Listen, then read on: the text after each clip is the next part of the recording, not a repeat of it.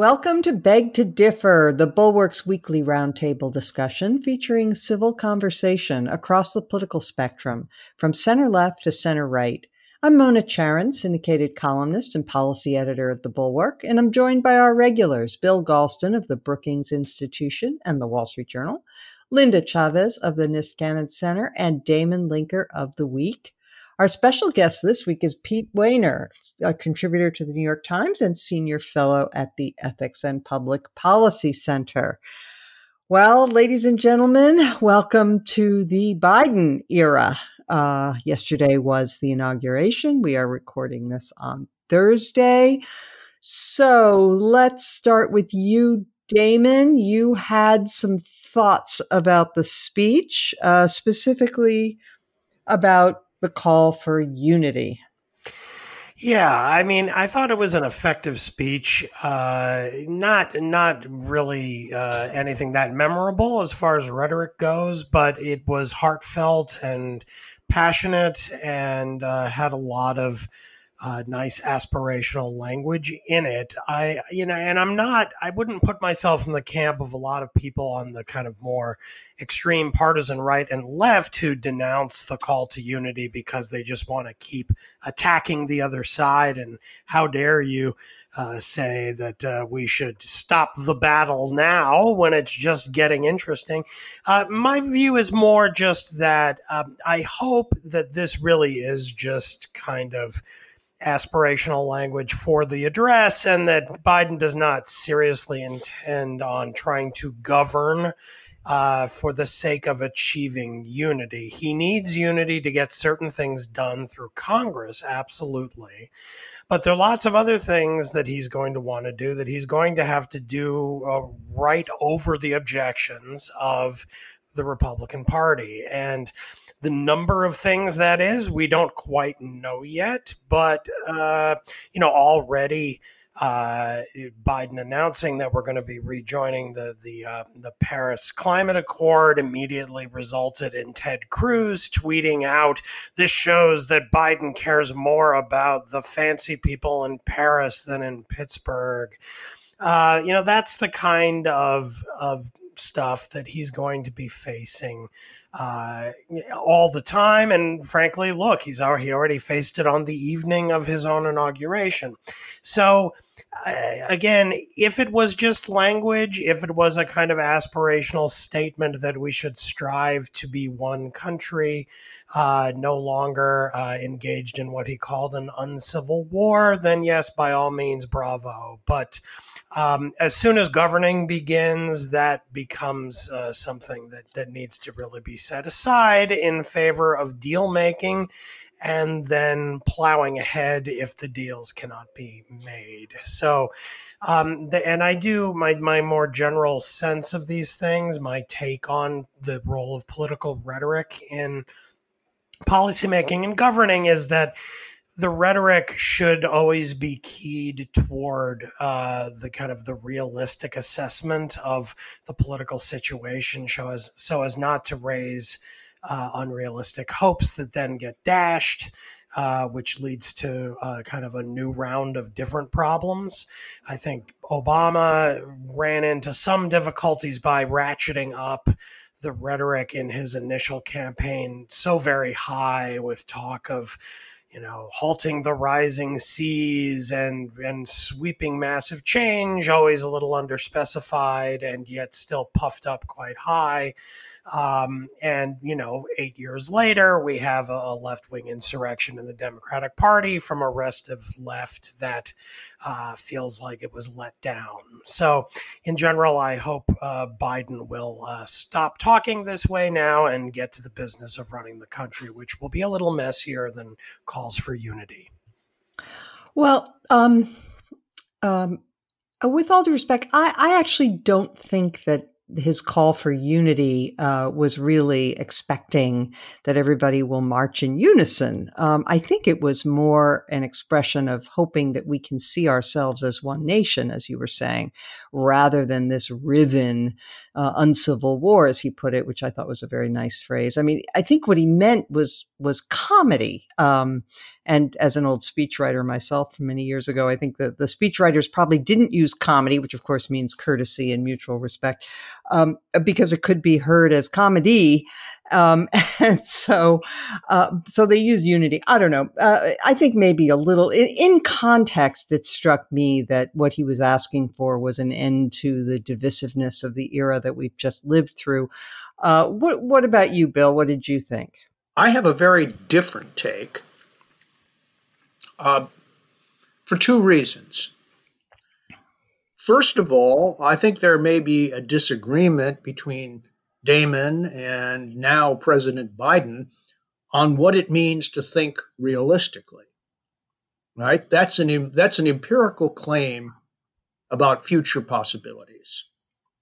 And you may turn out to be right, Damon, but clearly Joe Biden believes that his relationships that he's built up, plus the political skills that he's developed in many decades of national public life, will allow him to make progress in areas where his previous boss, President Obama, ran into stone walls because Obama was not a negotiator and didn't particularly enjoy dealing with Congress, even members of his own party, as far as I can tell. So that's point number one. Point number two, given the very narrow divisions, close divisions in both the House and the Senate literally could not be closer. There are limits, very strict limits, on what Biden could do based on support from only his own political party. Other than forcing a big package through using reconciliation, everything else will have to be negotiated in these circumstances. He does not enjoy the luxury of a huge majority in the House and 60 senators that Barack Obama had during the most fruitful portion of his legislative presidency, which lasted less than 2 years. So I don't see what the alternative is. And you can call it unity, you can call it compromise, you can call building legislation from the center out, but I'm telling you, there are now bipartisan blocs in both the House and the Senate that are determined to play pivotal roles in determining the parameters of legislation. And it's not going to be Mitch McConnell's call. It's not going to be Chuck Schumer's call. And in many respects, it's not going to be Joe Biden's call either. So I think Biden is being realistic, frankly. Pete, for good or ill, ringing calls for compromise just don't make for great inaugural addresses. What do you think about this question of compromise, unity, et cetera? And what did you make of the speech in general? You've had a hand in many a presidential speech yourself. Yeah, I was more favorably disposed to it than Damon was. Honestly, I thought it was elegant, in places moving. I thought it was close to pitch perfect. I think that he really spoke into this moment and said what needed to be said, and I think he delivered it pretty well for Joe Biden, who's not a great orator, particularly when he's using a teleprompter. So I felt like it was the speech that the country needed, and I felt like it was the day that the country needed. I think I would disaggregate some of this between compromise and unity. And let me begin by saying that we are now a nation that is almost literally, in some cases, at each other's throats. The division, the hatred, the antipathy is as great as we've seen probably since the Civil War or the late 1960s. We're not in a good place. Those divisions were caused not really so much by how Donald Trump governed. His governing agenda didn't divide us so much as his words divided us, his symbolism, how he acted, how he conducted himself.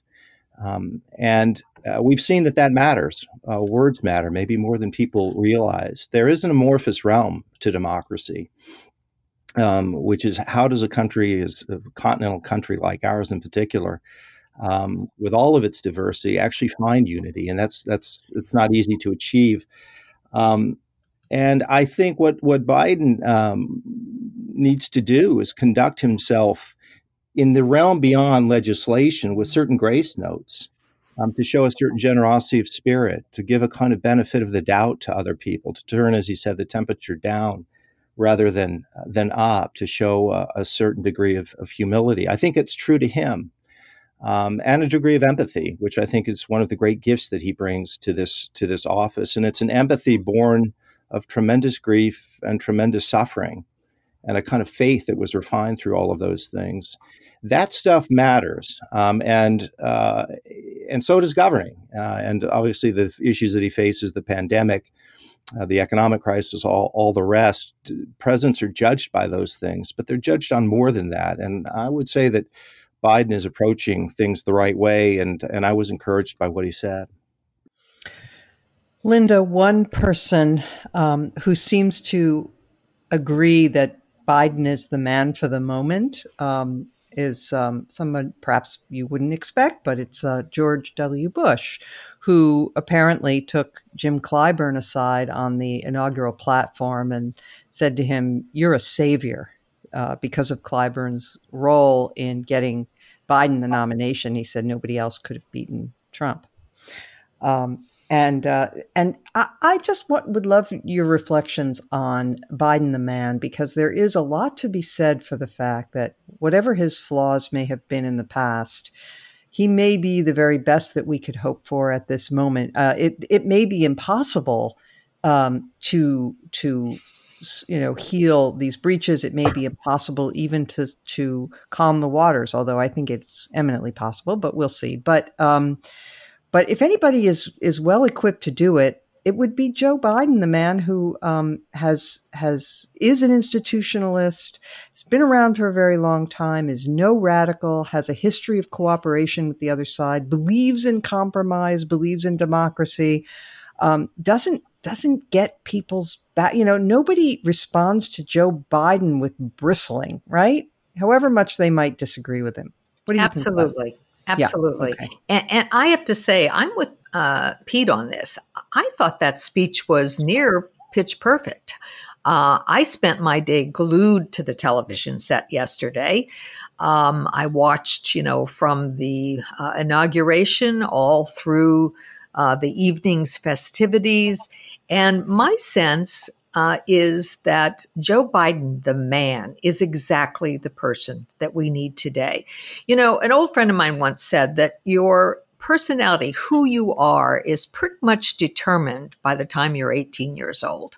You don't really fundamentally change after that. You may change ideas, you may change style, but who you are becomes fixed at a fairly early point in your life. And my sense of Joe Biden is that he is a healer, and he is somebody who has a very centrist personality. And it is so refreshing after the last really 5 years of Donald Trump to see someone who is humble, in which, the inauguration and the day was not all about Joe Biden. He was there to be our president, to be the leader, moving us forward, and to unite us. What was interesting to me during the day was that, I'm a bit of a masochist, and so I flipped channels, and I not only watched, the regular cable channels, CNN, MSNBC, some of the networks. I also switched over to Fox News, and I even switched over to OAN. Which, of course, is now the real Trumpist channel. Fox is too moderate for the hardcore Trumpists. What was surprising to me listening to the OAN and Fox, certainly in the evening, was to see the way they took Joe Biden's words, and it was as if they were, part of the bureau within Orwell's 1984 that redrafted the language. It was all newspeak. When he talked about unity, they heard division. And that is very disheartening to me. But I think one of the things that's going to be good about focusing on this unity, contrary to Damon's fear that it may not be achievable and it may, focus too much on compromise and things won't get done, is that at least for the American people to hear this and to hear it consistently and to see it acted out in the way in which Biden governs is going to be very important to trying to bring this country together. Because, the people who stormed the Capitol on January 6th do not represent all of Trump's voters, or even, I think it hopefully is a rather small portion of Trump's voters. Many of Trump's voters voted because they believed in Trump and they believed his words, and unfortunately his words were a lie. But I believe that over the course of the next 6 months in particular, seeing Joe Biden in that office is going to have some change. And one of the most refreshing things I saw all day was when Biden was swearing in his 1,000 new appointees. First of all, the fact that he was competent enough to have 1,000 people ready to go and put into place, which the Trump administration could never quite master, how to actually govern. But the second thing was when he said, if I ever hear any of you berate someone else, and particularly a subordinate, I'll fire you on the spot. I thought that was remarkable and very heartening. And again, says something about his basic personality. He is first and foremost a decent man.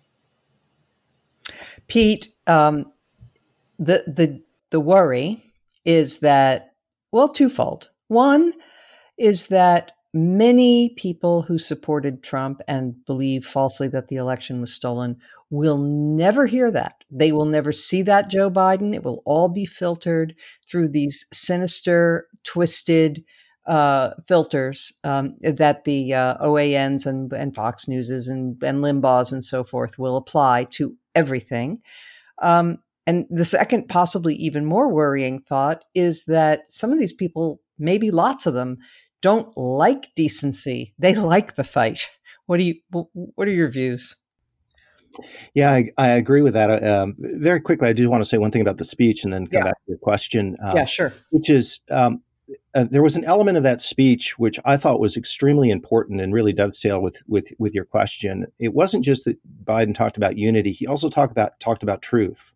Yeah, I would say, at least in my estimation, maybe the central challenge facing this country in this decade is our epistemic crisis, this notion that we don't have a common set of facts and that some large portion of the public lives in an alternate reality, in a world of make-believe. And that just makes self-governing very, very hard. It makes persuasion very, very hard. And the fact that Biden spoke to that and spoke quite directly to it was important. Now, what a president can do in that enterprise is a complicated question. And much of it has to be done in areas beyond a president, for sure. But a president matters. And we know that because we saw what Donald Trump, not just his lies, but his full-scale, all-out, daily annihilation of truth, has done. In terms of your question, it's a really good one. I would say that if I were in the White House, if I were Joe Biden, the way I would approach this is you have to do what you can do, and you can control what you can control. You can't control what everybody else can control, what everybody else does. And I think that the way to view this, I would say probably empirically, is what number of people can Joe Biden and Democrats and responsible Republicans, quite honestly, pry apart and pry away from the radioactive core. Joe Biden shouldn't think about how can I win over Rush Limbaugh or Proud Boys or white supremacists. He'll never get them. But I think the January 6th, I hope it was an inflection point. I suspect it was for a lot of people, certainly the people who knew better, who were complicit in the Trump enterprise, and they saw the catastrophe that it brought. Sometimes viruses create their own antibodies. Sometimes when you live in a world hatred and division that gives way to violence, and a world of unbelief, people begin to realize why those things matter after all. Certain virtues that you might have ignored, you begin to cherish again. And that may be happening. Whether it does or not, remains to be seen. But Biden, he could be a theoretical pessimist, but he should be an operational optimist. He should work, and his administration should work to try and make that happen and see what happens. Thank you. Okay, really quickly before we move on to our next topic, I just want to get a quick response from all of you about Amanda Gorman. I mean, I'll just put my views out there. I thought she was wonderful. This young poet. She was articulate. She was beautiful. I loved the way she moved her hands as she recited her poem, and it was just. I thought it was great. I saw there were some snarky comments because that's the world we live in. But did everyone like her performance, or do you agree with me? Or if not, that's fine too. We can move right along. Well, I loved her performance. I was unfortunately, I decided to read the poem on the page afterwards, and it was not nearly as impressive in reading it. But it was, it was meant to be performed, I think. And it was almost like an elegant rap more than it was a traditional poem. And I thought for young people, it hit exactly the right chord. And I found, like you, I thought she was beautiful. And I thought everything about her, was impressive. But as a poet, she's only 22. She's got some work to do. Okay. All right. So looking ahead, we now are looking at impeachment 2.0. Nancy Pelosi has not yet sent the article of impeachment to the Senate, but she said today that she's going to do that soon and did not specify. The rules are that when it is transmitted, the Senate has to take it up immediately, though they don't have to give up other business. And Bill Galston, you can correct me if that's not correct. I think that's right, though, that they can do more than one thing at a time, including hear an impeachment trial. But what is your view, Bill, about the likelihood of conviction? I think that the odds of conviction rest almost entirely on one man, and his name is Mitch McConnell. If McConnell makes the strategic decision that the long-term well-being, maybe of the country, but certainly of the Republican Party, depends on purging the party of Trump the man and some of the more extreme followers that Trump the president generated, and really sets his mind to persuading undecided senators that this is the best course for the country and the party, and it needn't cost them their seats. If he makes that decision, I think there's a fighting chance of getting to 67. If he doesn't, there isn't. He has already given permission to Republican senators to vote for conviction. But permission at this point has to give way to outright persuasion if there's any serious chance of getting to 2/3 of the Senate. Now, an interesting wrinkle is that the actual language refers to 2/3 of the senators present. Mm-hmm. And so he could simplify the question considerably by asking lots of Republican senators just to stay away. Mm-hmm. And whether they would be accused of treason and primaried if they did is a separate question. But I do want to correct myself to some extent. If everybody's there, it's 67. But if lots of people aren't there, then the number of Republican senators who actually have to take a deep breath and vote for conviction goes way down.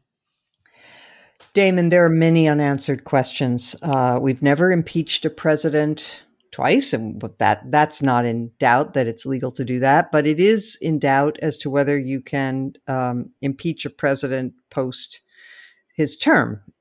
So that would remain to be sorted out in the courts, I guess. But the other question is whether these Republicans will evaluate their situation. I'm not going to be naive and say they're going to ask what's good for the country. I think we've seen too much to imagine that.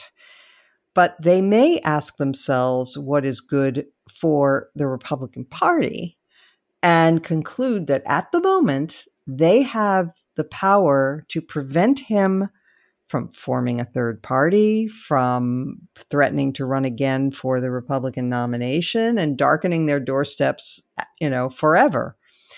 And you do sort of wonder whether it's going to cross their minds that this is their one and only shot to make sure that their families don't have to face death threats going into the indefinite future for not following the Orange God King. Well, I'm not sure how I see taking him on and taking him down in this way as lessening the likelihood that they face death threats in the future. I think it's probably far. Well, because if he stays a force in Republican politics, for the rest of his life, then they will continually be forced to grapple with his followers who will demand utter loyalty.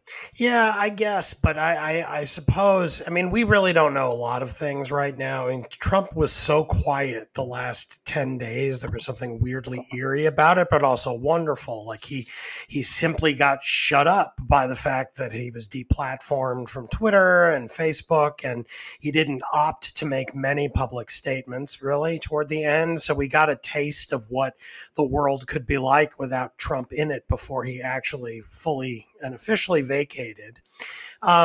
So part of me wonders, will he just sort of slink away and disappear? But, realistically speaking, that is probably not what's going to happen. He'll come roaring back at a certain point. And the question is, even if he were convicted and they passed something saying that he could not serve as president again, what would his role be? Would he simply disappear? Would his influence over his followers wane and disappear because the path to the presidency is now closed to him? Or could he be a kind of Rush Limbaugh times 10 if he chose the right platform to do it? Now, Rush Limbaugh's never held elective office, and yet he's had an enormous influence on the shape of Republican politics. So I wouldn't necessarily feel less threatened if I were in the Senate facing this vote.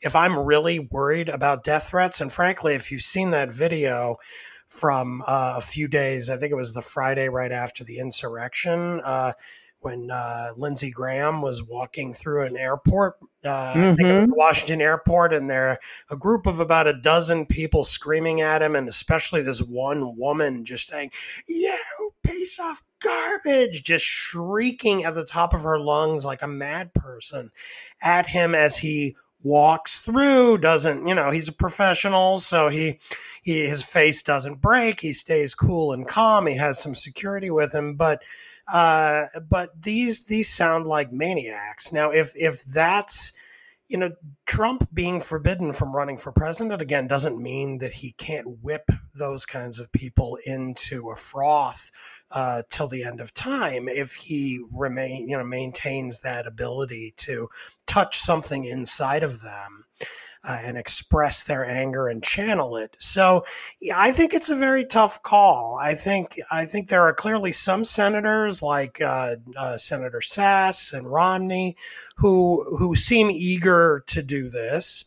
I agree that if McConnell not only gives a green light, but actually tries to quietly whip some people to vote to get rid of him, that this will matter. It will matter a lot because it will be our institutions, and especially the institution of the Republican Party, finally taking a stand and exercising some power to protect itself and the country from this menace. But it's quite late in the day. And what the actual effect on the party ends up being and on our politics with Trump formally excluded, I really wouldn't want to predict. I think this is all kind of new territory for all of us. Linda. Well, I agree. We have no way of knowing whether or not we're going to be able to get to the point of making sure that Donald Trump never darkened the door of any public institution, any of our governmental institutions again. But the thought that he's going to somehow go out and become the next Rush Limbaugh, I think is not right. We've heard a lot of people talk about Trump's great energy and how he's indefatigable and he's just always out there. Well, the fact is he's not. He's actually a very lazy guy, lazy intellectually. I mean, Rush Limbaugh, for whatever you think of him, and I don't think much of his politics, as you might imagine, but he did a lot of work. He got to know issues. He read a lot. He kept on top of things. And being on the air as somebody who once had a daily 2-hour radio show, I can tell you is absolutely exhausting. And I just don't see Trump having the discipline or the ability to entertain for that long. I mean, he went before crowds and he sort of fed off of the energy of the crowd, whipping up a crowd. But if you ever actually sat and listened to one of his speeches, they wandered. They weren't coherent. And even the audience that adored and loved him would, after he'd spoken for 50, 60, 70, 90 minutes, would often begin to drift away. So I don't see him becoming a huge force in the way that any of the talk show hosts and others have been, because he just doesn't have the discipline to do the work that would be able to keep that kind of audience on a daily basis, which I think is really what you would need, deprived of the office of the presidency and all its trappings to be able to engender the kind of adoration that he's had. I want to just add to that because I also think there's the element of, he was so worshipped by his followers. He was so worshipped by his followers, and they saw his elevation to the presidency as a kind of, as a kind of revelation, and everything rested upon him being in power. And it's one thing to become Rush Limbaugh when you were a sports guy and you managed to build up an audience and become influential by being a radio guy. It's another thing to come down to that from having been the leader of what we used to call the free world. I just cannot imagine that would be of interest to him. Frankly, anything that doesn't involve him, anything that doesn't involve the glorification of Trump, like trying to get conservatives elected to public office, that's not going to interest him at all. So I don't see anything that would appeal to him about a radio show or even about forming a party if he isn't the center of it. He's not going to form his so-called Patriot Party, which we're hearing about, unless he can be the nominee, I think. Pete, what do you say? Yeah, a couple of things. There's impeachment, but there's another I word, which is indictment. And I actually think that there's a fair chance that Donald Trump is indicted this year. We'll see. I tend to agree with Bill in terms of whether he gets convicted or not. I think McConnell is going to be a key figure. I did note that yesterday, John Thune, who is the minority whip in the Senate and obviously close to McConnell, signaled that he opposed impeachment. And I assume that's not accidental. I would be surprised if they can get the necessary votes. I think certainly on the merits, he deserves to be indicted and certainly deserve to be impeached. In terms of the larger impact on the Republican Party, I really don't know. I think it's very much of an open question. My intuition at this point is that he is a shriveling figure and his influence is collapsing. It's fascinating if you follow what's going on in the QAnon world, where obviously Trump was viewed as a kind of cult leader, there was tremendous cognitive confusion. They really believed that Joe Biden would be arrested and that Trump would come back. And so you read what's going on there. They don't really quite know what to make of this. Was this real or not? What happened to our savior? And I don't think Trump has the skills or the inclination or the ability to form a third party. And he's off of Twitter, which I wouldn't underestimate either. That was his main means of communication. Now he's going to try and make up for that, but I don't think it'll have the same power. And we see a lot of Republicans now that are going to want to turn this into a kind of, put Trump in the memory hole. Donald who? I think Trump can create problems for the Republican Party. I think the odds are much higher that he could split the GOP than ever lead it again. But if the needle were leaning in one direction versus another in terms of his influence, I would say it's going to be less rather than more. And I want to say one more thing about the Republican Party at this moment, Mona, which is, Shakespeare said, the whirligig of time brings in its revenges. And we're seeing that now. This is a party that day after day after day, transgression after transgression after transgression stood with him. Most of them knew what he was. If they didn't, they should have. And they only broke with him after he lost an election, after Georgia was lost, and after the Capitol was under assault. And even then, a lot still stayed with him. And they created this monster. And the fact that their party may be in part devoured by it, there's a kind of rough justice in that. Now, I'm of the view that it's important that the Republican Party be a strong and sane and responsible party. So I want it to repair. I think it's important for the Republican Party. I think it's important for the country. But people shouldn't leave this moment too quickly. A lot happened that was very, very bad for the country and the party. And I think it's important that there be some degree of reflection on how we got to this awful moment. You can say that again. In support of Damon's thought, though, let me just mention that Lindsey Graham, the aforementioned, had this to say. By the way, he flipped back, right? So he said he was abandoning Trump on the day of the insurrection. He said, I'm done, tried to be helpful, but this is too far for me. I'm out. Of course, then he was assaulted at the airport by these screaming people, by the way, who got kicked off Delta for life. So there was a little bit of justice there. But in any event, he then crawled right back into the Trump tent. And he said the other day that Donald Trump will be the strongest voice in the Republican Party for years to come. So there we are. I guess there's, any number of straws in the wind tell us that the Republican Party has not learned anything. There's the fact that Liz Cheney, who gave a wonderful statement during the impeachment, there's an effort, the petition is being circulated to deny her leadership position. The Arizona GOP is attempting to punish Governor Ducey for not stealing the election.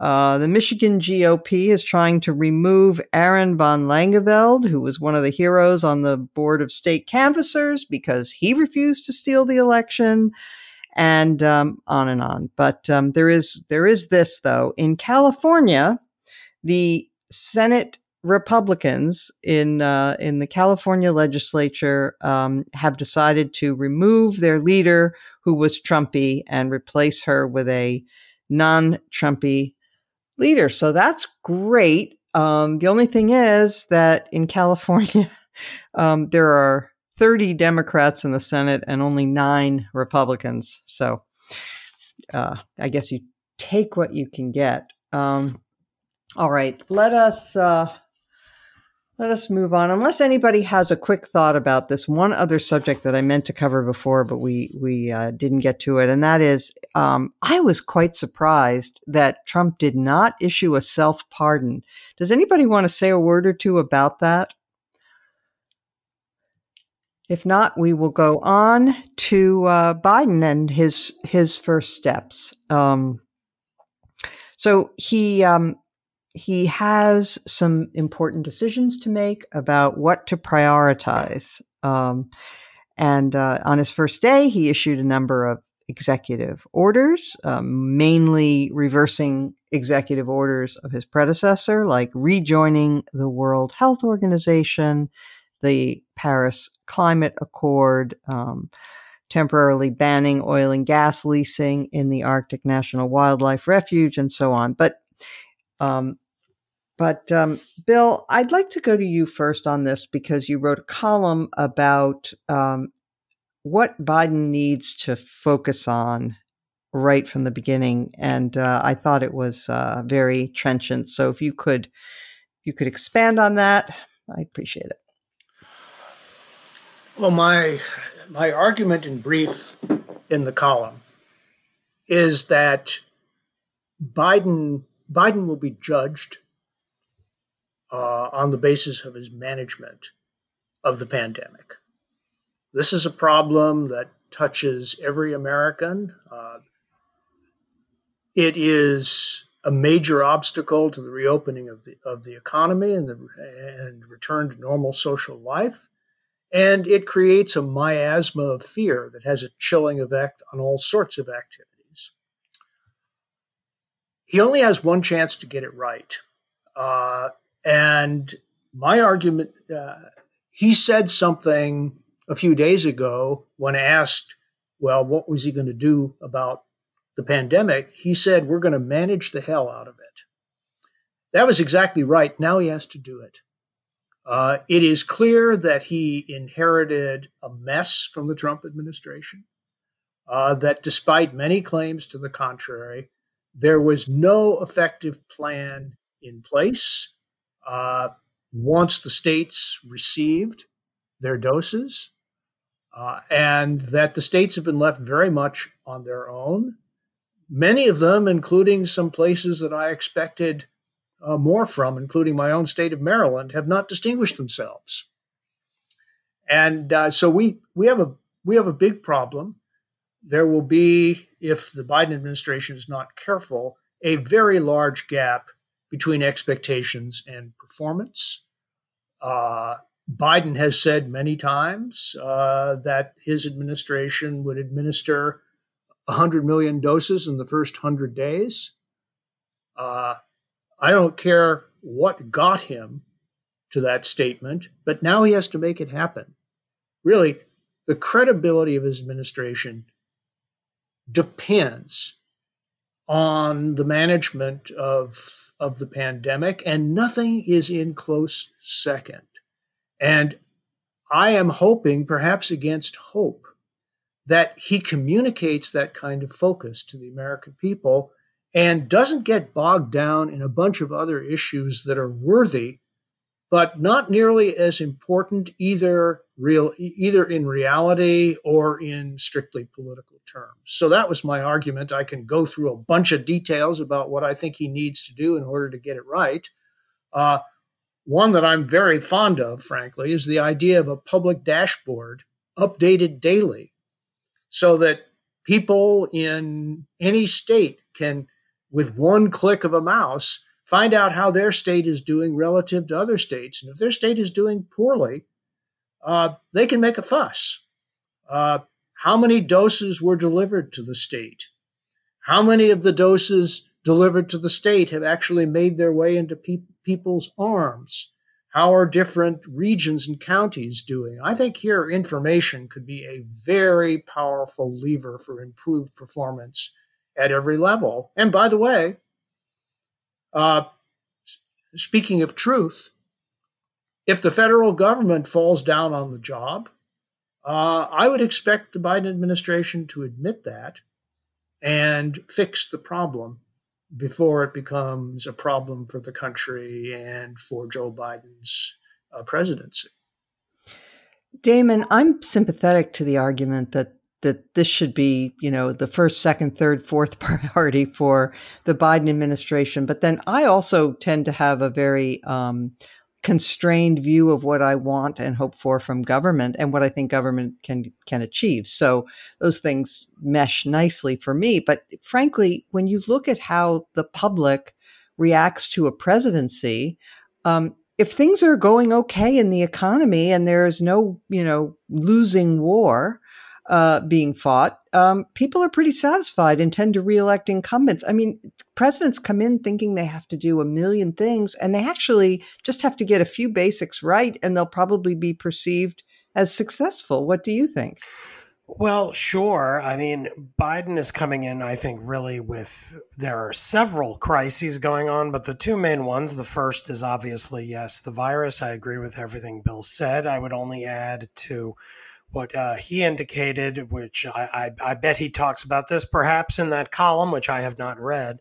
But the other component of it is a kind of public persuasion outreach effort to try to build trust in the safety of the vaccine, because there are plenty of people who are dying to get the vaccine and can't get it yet, but there are also tens of millions of Americans who really don't want to try it because they don't believe that it will either protect them, or they believe the side effects are going to be terrible. It's going to make them sick. The kind of anti-vaxxer tendency, this tends to be higher among Republicans, and especially the Trumpiest Republicans. I think that a lot of the problems we talked about in the first half of the podcast today about Trump and the country and trust and unity and the epistemic crisis in the country can be partly addressed by a really effective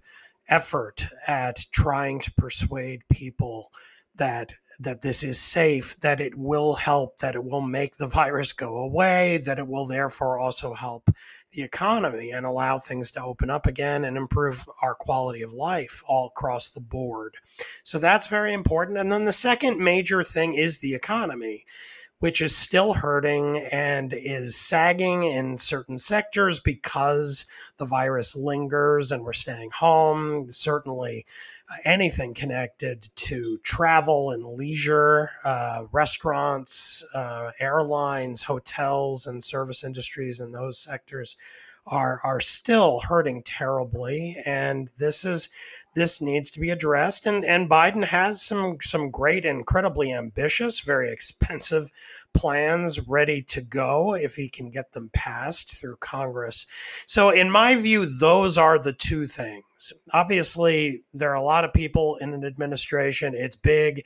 Lots of things can be pushed on different fronts, but none of them come anywhere close to as being as important as these two things. Getting the virus down so that over the summer it effectively is on the way out, so that schools next fall can open totally normally. People know that they can go to school.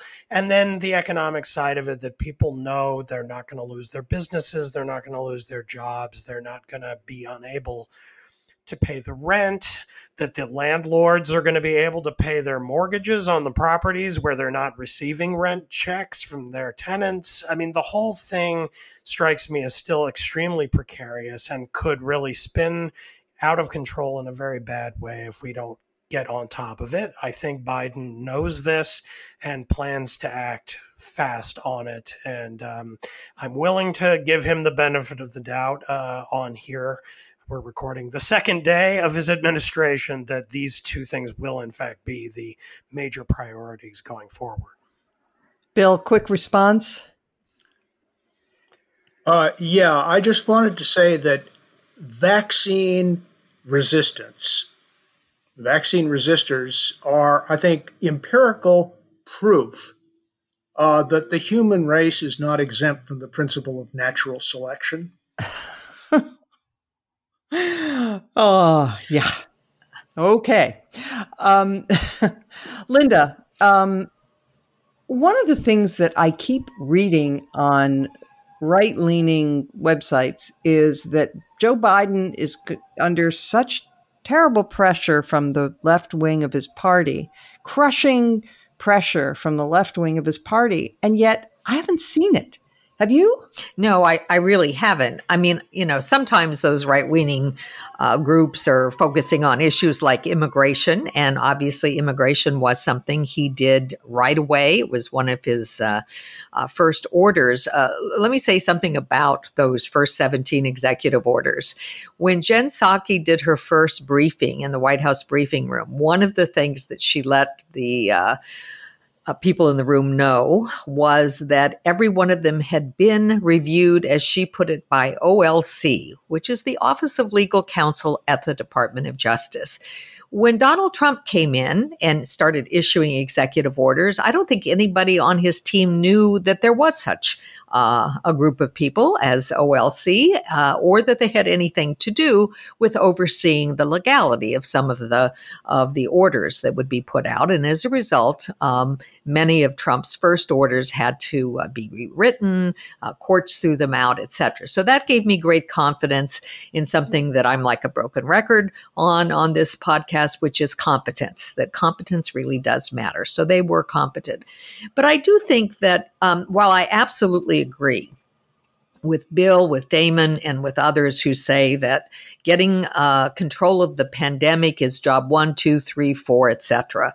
Until you do that, the economy can't come back. Nothing else can matter. I do think that there is a window of opportunity to do something that the Congress has not been willing to even tackle since basically 2013, and that is immigration reform. I think immigration reform is ultimately quite important to economic recovery. I think people who really understand how the economy works understand that immigration is integral to an expanding economy and to a successful economy.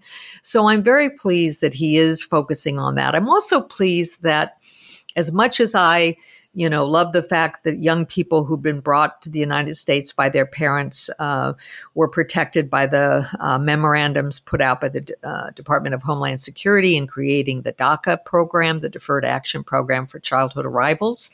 I always believe that you couldn't really protect those children. You certainly couldn't give them a real foothold in the American dream without giving them legal protection through legislation. So I was very pleased that the Biden team seems to understand that, seems to understand that there is a role for Congress to play and is going to play an active role in that. But I would put immigration reform as one of the things that at least must begin in the first year of the Biden administration if it is to have any chance whatsoever of success. So, Pete, I'd be interested in your views on this because, frankly, I have to confess, I'm a little wary of the Biden administration wading into immigration immediately. Maybe that's cowardly of me, but I really feel that in light of the precariousness of our national situation, we need him to get some wins on the board. We need him to get the virus under control and focus all of his energy on things where we can agree. And immigration is so contentious, though I do agree with Linda about the need for it. I just am afraid it shouldn't be the first priority. What's your view? Yeah, I agree with that. Like you, I agree with Linda on the merits of immigration reform. I was in an administration that pushed for comprehensive immigration reform in the mid-2000s. I would not sequence it this way. We made a mistake in the Bush administration, the second term of beginning with an initiative on reform of Social Security, and that went nowhere. And I agree with what others have said. Look, Claire Booth Luce once told John Kennedy that every president gets a single sentence in the history books. And right now, given the facts and circumstances that we have, you would guess that the pandemic is going to be part of that first sentence for Joe Biden. He's got to get that right. It seems to me that there are three elements that are crucial. One is this interregnum, this interim period until we get enough vaccines. And so that is really making the case for masks and social distancing. The second are the vaccines themselves. And there's an important story, which is Johnson & Johnson is in the final stages of the data analysis of the phase 3 vaccine trials. And I talked to a leading scientist involved in this effort last week, and the hope is that by end of this month, early February, they're going to be up. And if that happens with J&J and that particular kind of vaccine, that will help an enormous amount. And then the third thing is what Damon mentioned, which is that it's the taking of the vaccine. There was a poll that came out that 80% of Biden voters are open to and in favor of and would be willing to take the vaccines, and 39% of Trump voters are, which goes to show just how much our culture and everything has been infected by political tribalism. That's a big issue. The hope is that as these vaccines are given and there are not bad effects to them and that they begin to work, that people will go along.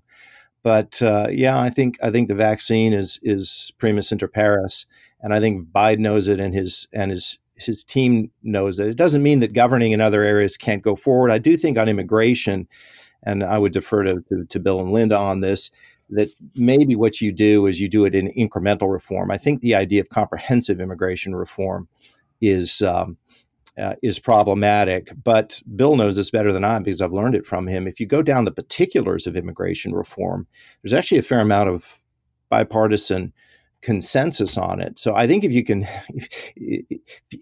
show people that what Biden would be advancing on immigration reform, but the Republicans and Democrats, things they agree with, there's some chance of success. But I do think incremental as opposed to comprehensive is probably the way to go.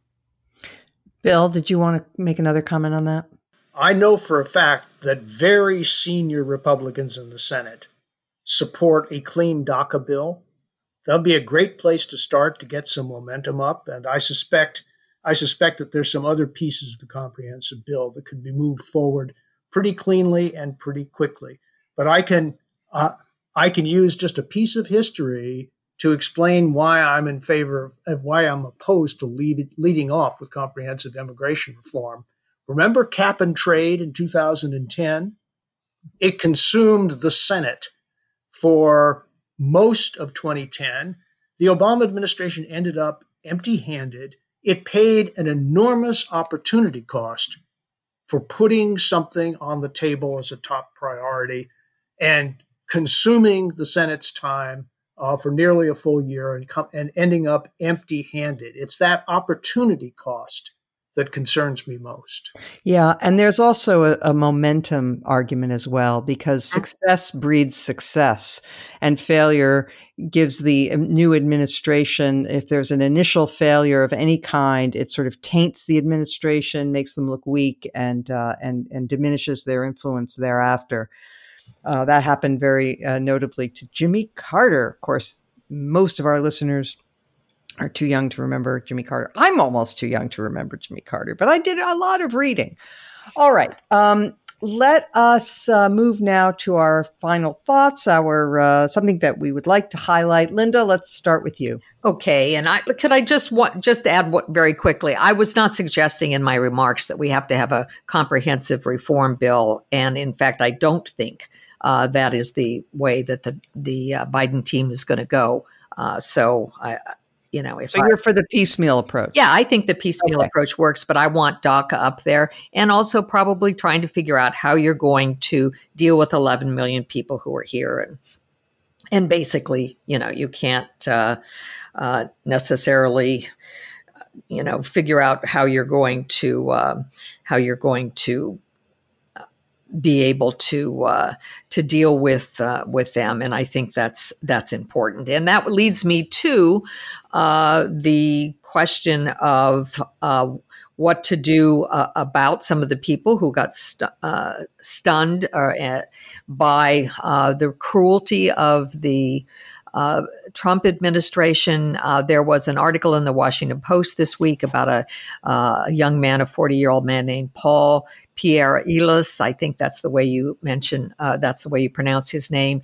He was born on an island that is still controlled by France to parents who were themselves Haitian. And apparently, literally, at midnight, the night before Trump went off into the sunset, he was ready to be loaded onto a plane and be sent back to Haiti, a country he had never stepped foot in, and a country that rejected him because Haiti does not have birthright citizenship, nor does France.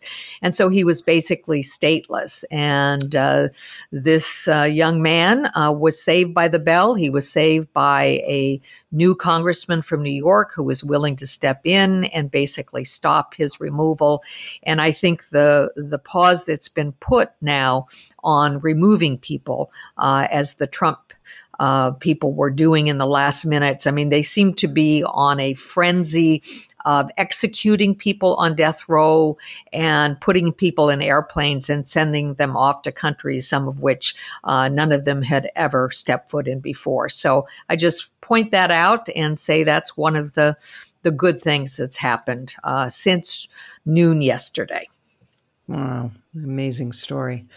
Damon. Yes. I feel a little bad about this because I'm going to name someone who I named only 2 weeks ago, and I don't want people to think I only read 3 people. However, she's very good, and so good, in fact, that I hear a rumor she may be joining us on this podcast at some point soon.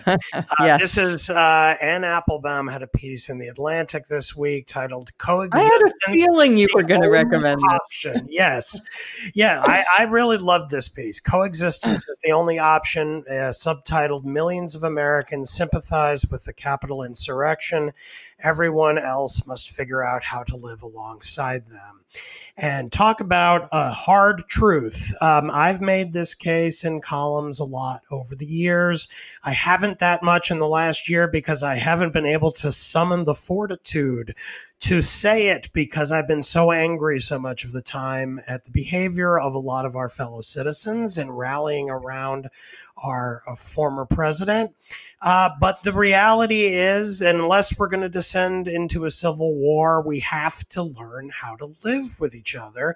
And Ann's piece is a very thoughtful look at this and very practical. She actually has some practical suggestions. They're not overly ambitious or idealistic. They're very practical policy suggestions, things that can be done to set up programs to involve people not doing political projects where they would clash, but simply doing that magic of interaction in civil society that can wear away differences and smooth sharp edges. So I very much recommend that piece. It's really excellent, a nice contribution. It was in The Atlantic, and true story, I read it and said to myself, this is something I should really recommend at the end of Beg to Differ. And then I thought, no, I bet Damon's going to recommend it. Great minds thinking. Okay, Pete. Yeah, during the campaign, Donald Trump said that if Joe Biden is elected president, that there will be no God and that Joe Biden would be against God. It seemed to me that God made a comeback during the Biden administration. The inauguration was drenched in God. He quoted St. Augustine, who he said was a saint of his church, and talked about the order of the loves, the object of the loves. Biden quoted from the Hebrew scripture about what weeping may endure for the night, but joy cometh in the morning. He asked for a moment of silent prayer. And you had Amanda Gorman quote from the book of Micah. You had a minister speak out. God's existence doesn't depend on whether a president believes in him or talks about him or not.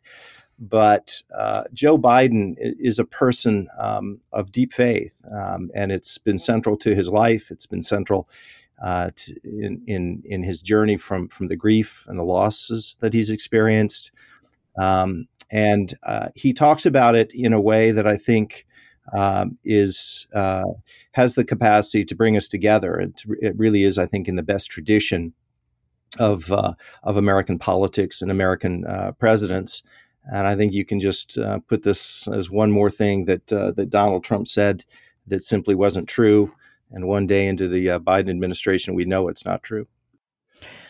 Yes. I wonder how many times Trump has actually even seen the inside of a church compared with Joe Biden, who's a regular communicant, as I understand it. All right, Bill Galston. Well, before I get to my point, apropos of Pete's remark, as you probably know, Pete, Biden's inauguration has created a ferocious argument within the Catholic Church. Biden is a Pope Francis Catholic, and many American Catholics are not. This is going to be interesting. But I agree with you on what you said about Biden's faith and the influence it's had on his politics. Now to my point. There has been a long-running debate as to the extent of Donald Trump's real hardcore support. You can call them Fifth Avenue Trumpists. In the days before the presidential election, Trump's approval rating stood at 46%, according to Gallup. New numbers came out earlier this week. That 46 is now down to 34%. In other words, in the past 2 months, Donald Trump has lost 1/4 of his previous support.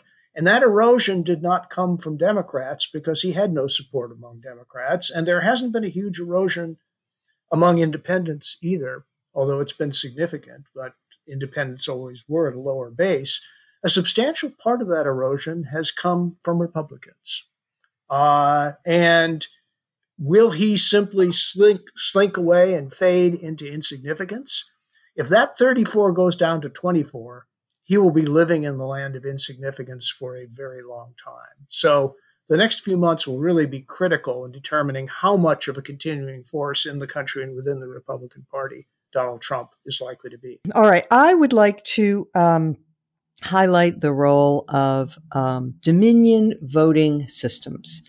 They are the company that manufactures voting machines and that has filed a series of lawsuits and also sent warning letters to some 20 people, defamation suits possibly to come. One of them was a $1.3 billion suit against Sidney Powell, the erstwhile lawyer for the Trump team. She's no longer a lawyer with the Trump team, but she's in the orbit, who has been circulating these crazy suggestions that the machines were created by Hugo Chavez in Venezuela to rig elections, that they changed Trump votes to Biden votes through a special algorithm, and on and on and on, all of which are groundless. Now, some of the people involved, like the American Thinker web blog or whatever it is, have issued really groveling apologies. Groveling, just saying this was completely wrong. It had no basis in fact. We humbly apologize for having published this garbage. And even Fox News has issued some on-air apologies. And we will see. The Dominion may yet sue Donald Trump himself for defamation, which would be interesting. But my point is a little bit larger, which is that when you are a private company that has been defamed and harmed, this business, after all, is getting states and localities to buy its voting machines, and that has obviously been damaged, you can get relief from the courts. But the lies that the entire Republican Party told about a stolen election, that leading members of Congress, including Kevin McCarthy until very late in the game, contributed to, that 17 state attorneys general contributed to by joining on to this spurious lawsuit, immediately thrown out by the Supreme Court, about the votes in 4 key swing states, that 139 House members and 8 senators supported by voting to decertify the Electoral College.